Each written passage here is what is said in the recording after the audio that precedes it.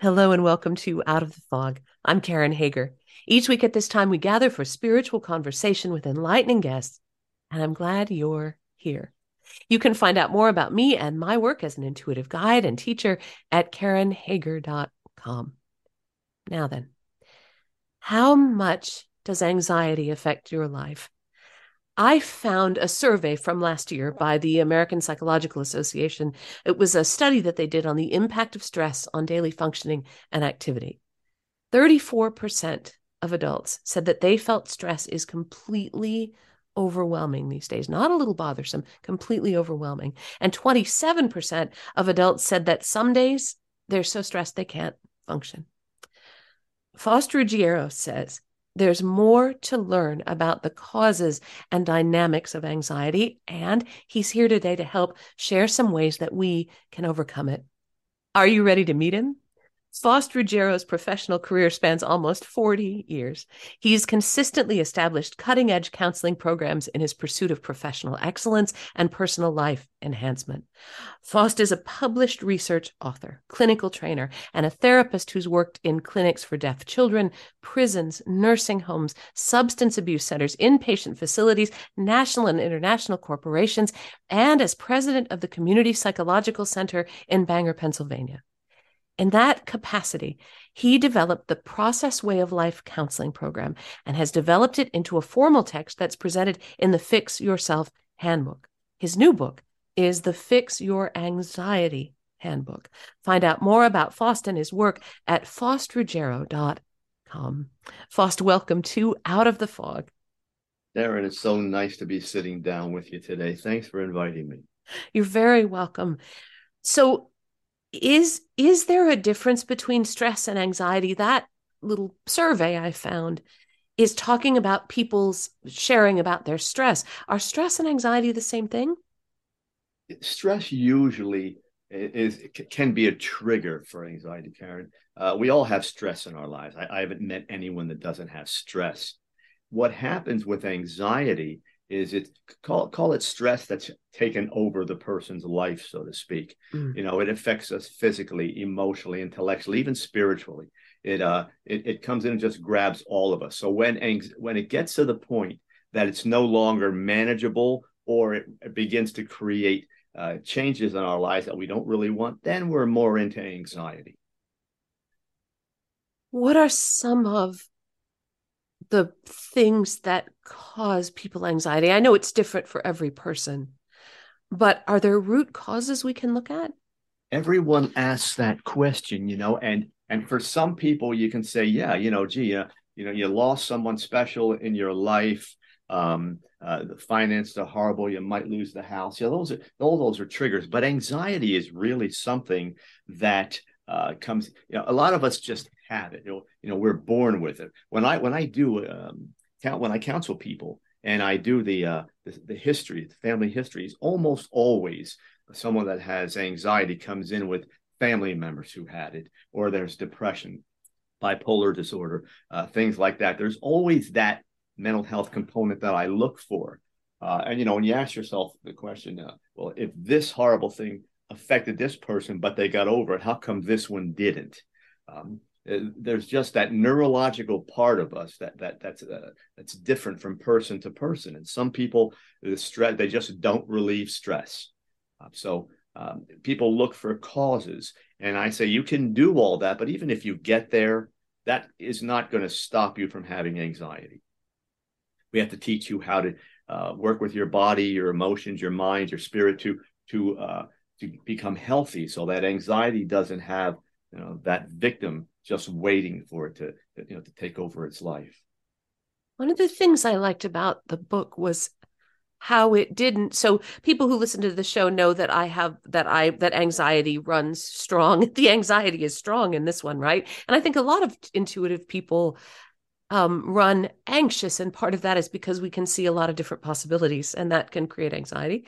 One of the things I liked about the book is that it doesn't make me feel like you're mad at me for being anxious, or that being anxious is a terrible thing now that I'm responsible for. And if I had just changed my genetic component or was more resilient, I wouldn't have a problem. I appreciate the tone of what you've written. And that's the way it should be. The human organism is one that, we have memory, and we have the ability to forecast. So we go back and forth. We remember horrible things. They cause us to feel terrible about ourselves. We go forward and we think about what's going to happen, and that causes anxiety. So it's not something that should be looked down on. When I counsel people, I don't tell them what they're doing wrong. I don't get condescending with them or come out of the white cloud as though I have all the answers. It's just a conversation about what's going on. Let's get to the causes. Let's get maybe some things you can change in your life. We'll change those around, and we'll get through this. And anyone that works the program that I'm working with, because it's so actionable, they all at least reduce their anxiety to the point that it's manageable. And part of what's missing sometimes, I think, in talking about stuff like this, emotional, mental health issues, is the compassion is missing. Because it does affect everyone in a different way, it may be hard when we look at other people to have the kind of compassion that's necessary to help them deal with it. There's a secret to that, and that isn't really, it shouldn't be a secret. Whether you're talking about anxiety or you're talking about the anger and all those things we're dealing with, the discrimination or whatever it may be, the key is just to take every human being you meet one person at a time. Don't get into what should be, and that group of people are like that, and that type of thing. Take everyone one at a time. When you do, it allows you then to have your focus on that whole person, not this group of people, which is undefined. You get a lot more definition and a lot more depth, and you're able to love that person much better if it's just one person at a time. It's what we do in counseling. If you come in my office, I'm not comparing you to the vast majority of people. I am looking at you, for you, and only you, and that's the way I can help you put a treatment plan together. You say in the book that anxiety is not who you are. It is what you have. Can you say something about that? Absolutely. It's the keynote of the book. In fact, we're even working with the cover because we're going to be publishing in about 2 weeks. And I had something else on the cover, but we're going to actually put that as one of the keynote phrases for us. What happens with anxiety is that once it gets to the point that it's intense and you're at the point of panic attacks or near panic attacks, you begin to surrender. You begin to feel beaten, and you believe that this is who you are and this is the way your life's going to be forever. And I'm trying to tell people it is not who you are. Don't get your victimization so bad that you quit and let this beast tear you apart. It is simply something that you have. And since it's something you have, if you can separate from that, then we're going to put a program together that you're going to be able to work with, and you're going to beat it. You approach anxiety as a process journey. So what does that mean? Everything in life is a process.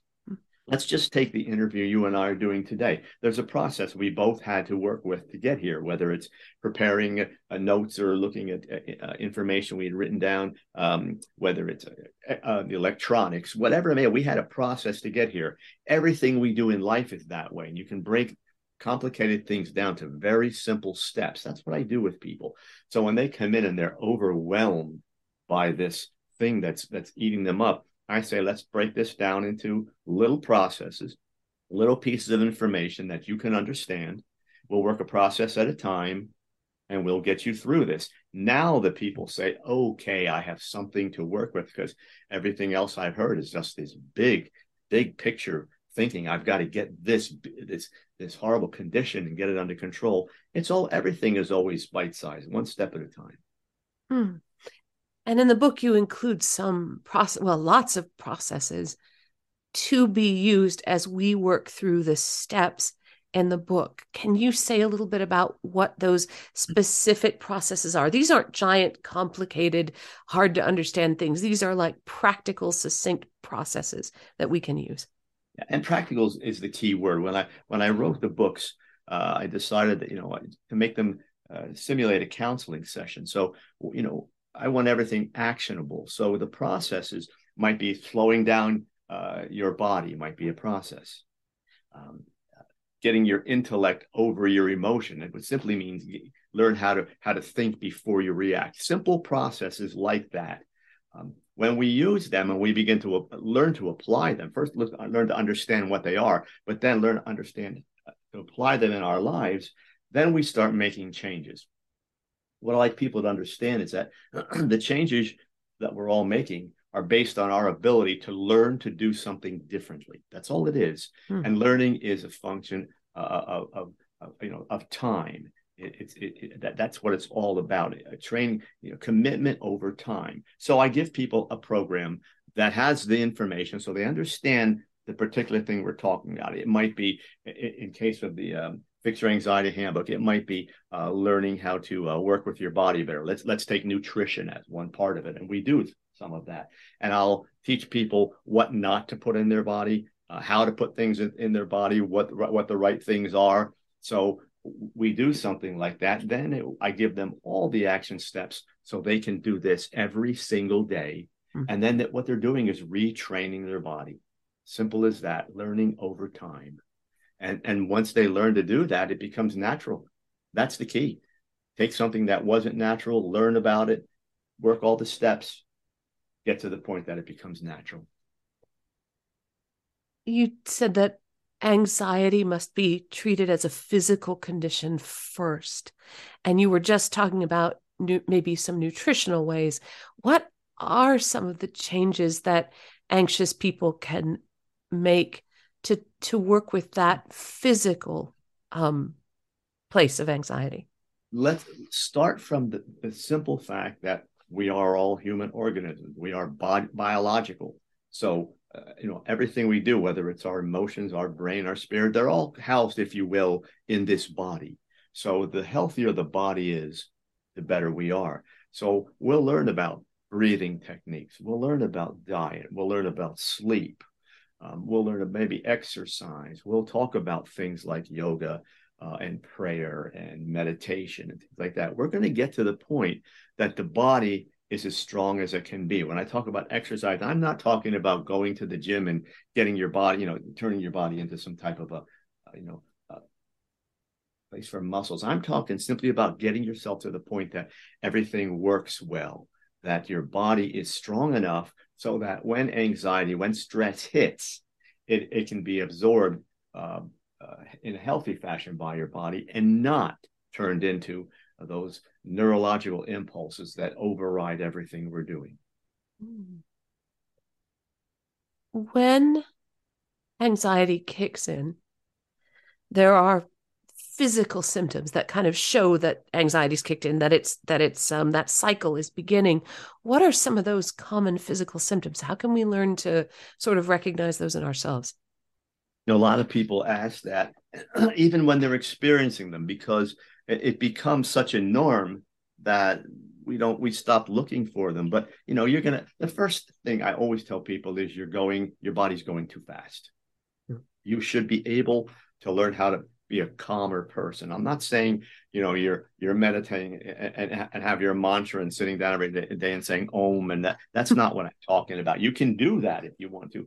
I'm just saying that you should be able to say, okay, I can exhale here. I can feel some tranquility. I can feel calm. I don't have these thoughts and this stress and this tightness in my body. That's another symptom, that tightness when you get muscle pains and joint pains.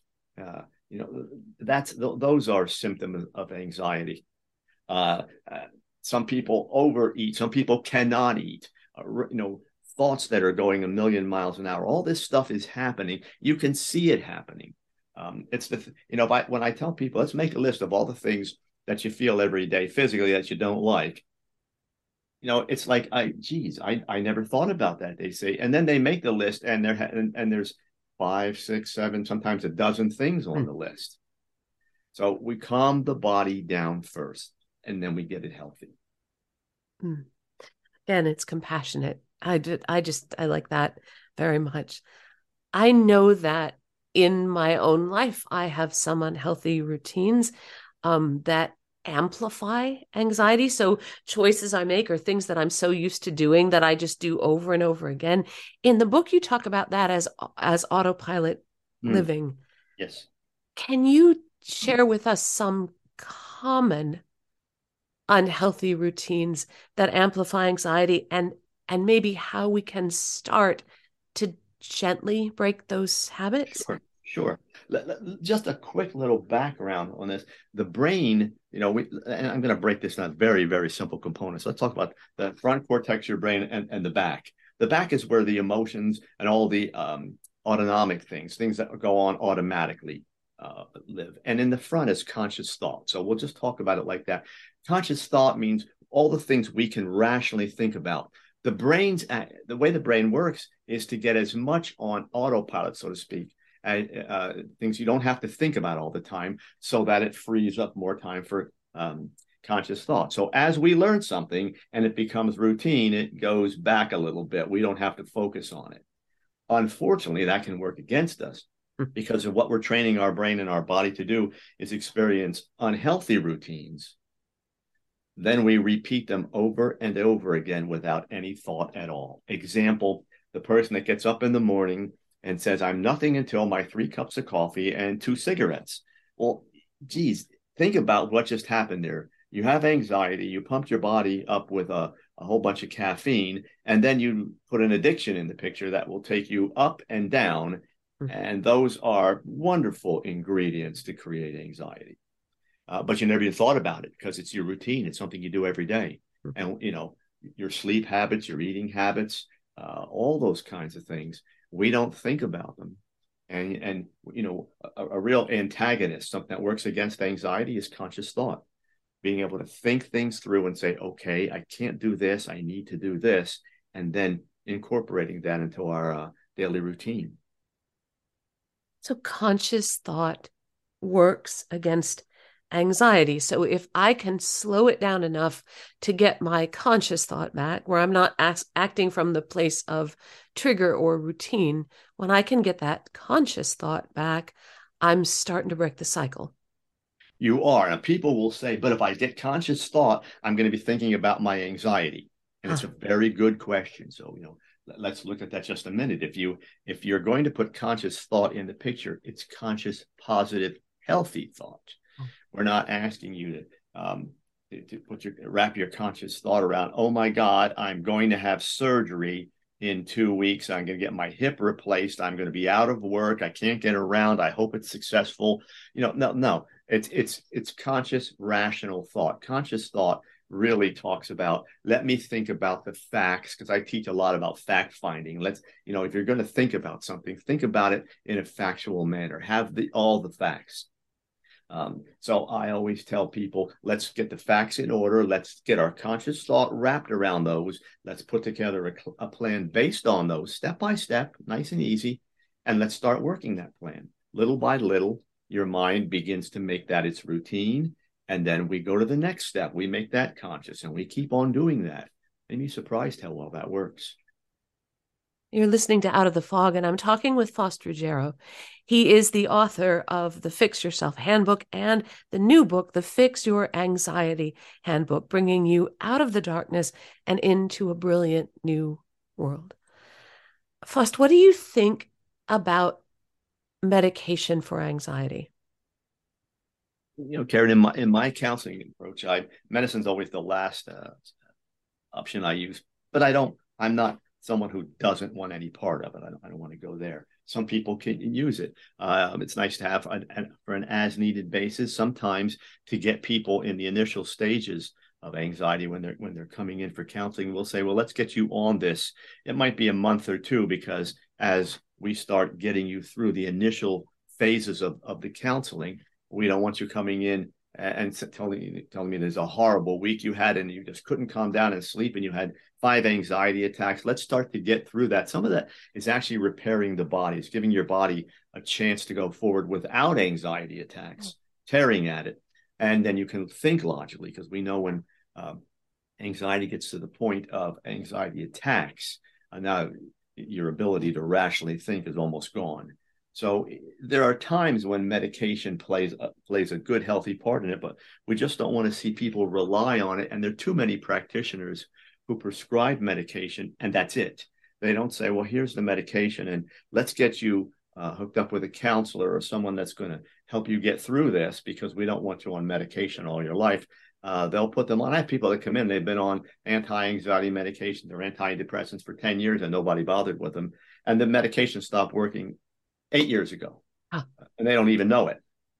You get those kinds of stories. So, I always tell people, if you're thinking about medication, there's nothing wrong with getting started on that, at least for a while. But do get yourself involved with a counselor who understands what you're experiencing, depression, anxiety, whatever it may be.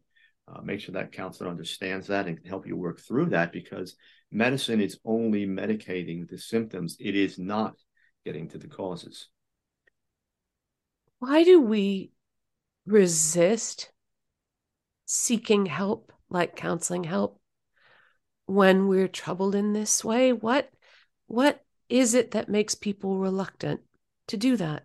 Well, there's a lot of things. Some people just are so private, they don't talk about themselves well. Some people believe that if they go to counseling, it's a weakness. And another thing that even though counseling is far more prominent today than it used to be, we live in a world where people attack each other and they look for a weakness. And so some people will hear that someone's going to counseling, and they'll make sure that's public.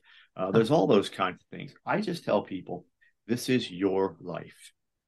You want to be as happy as you can.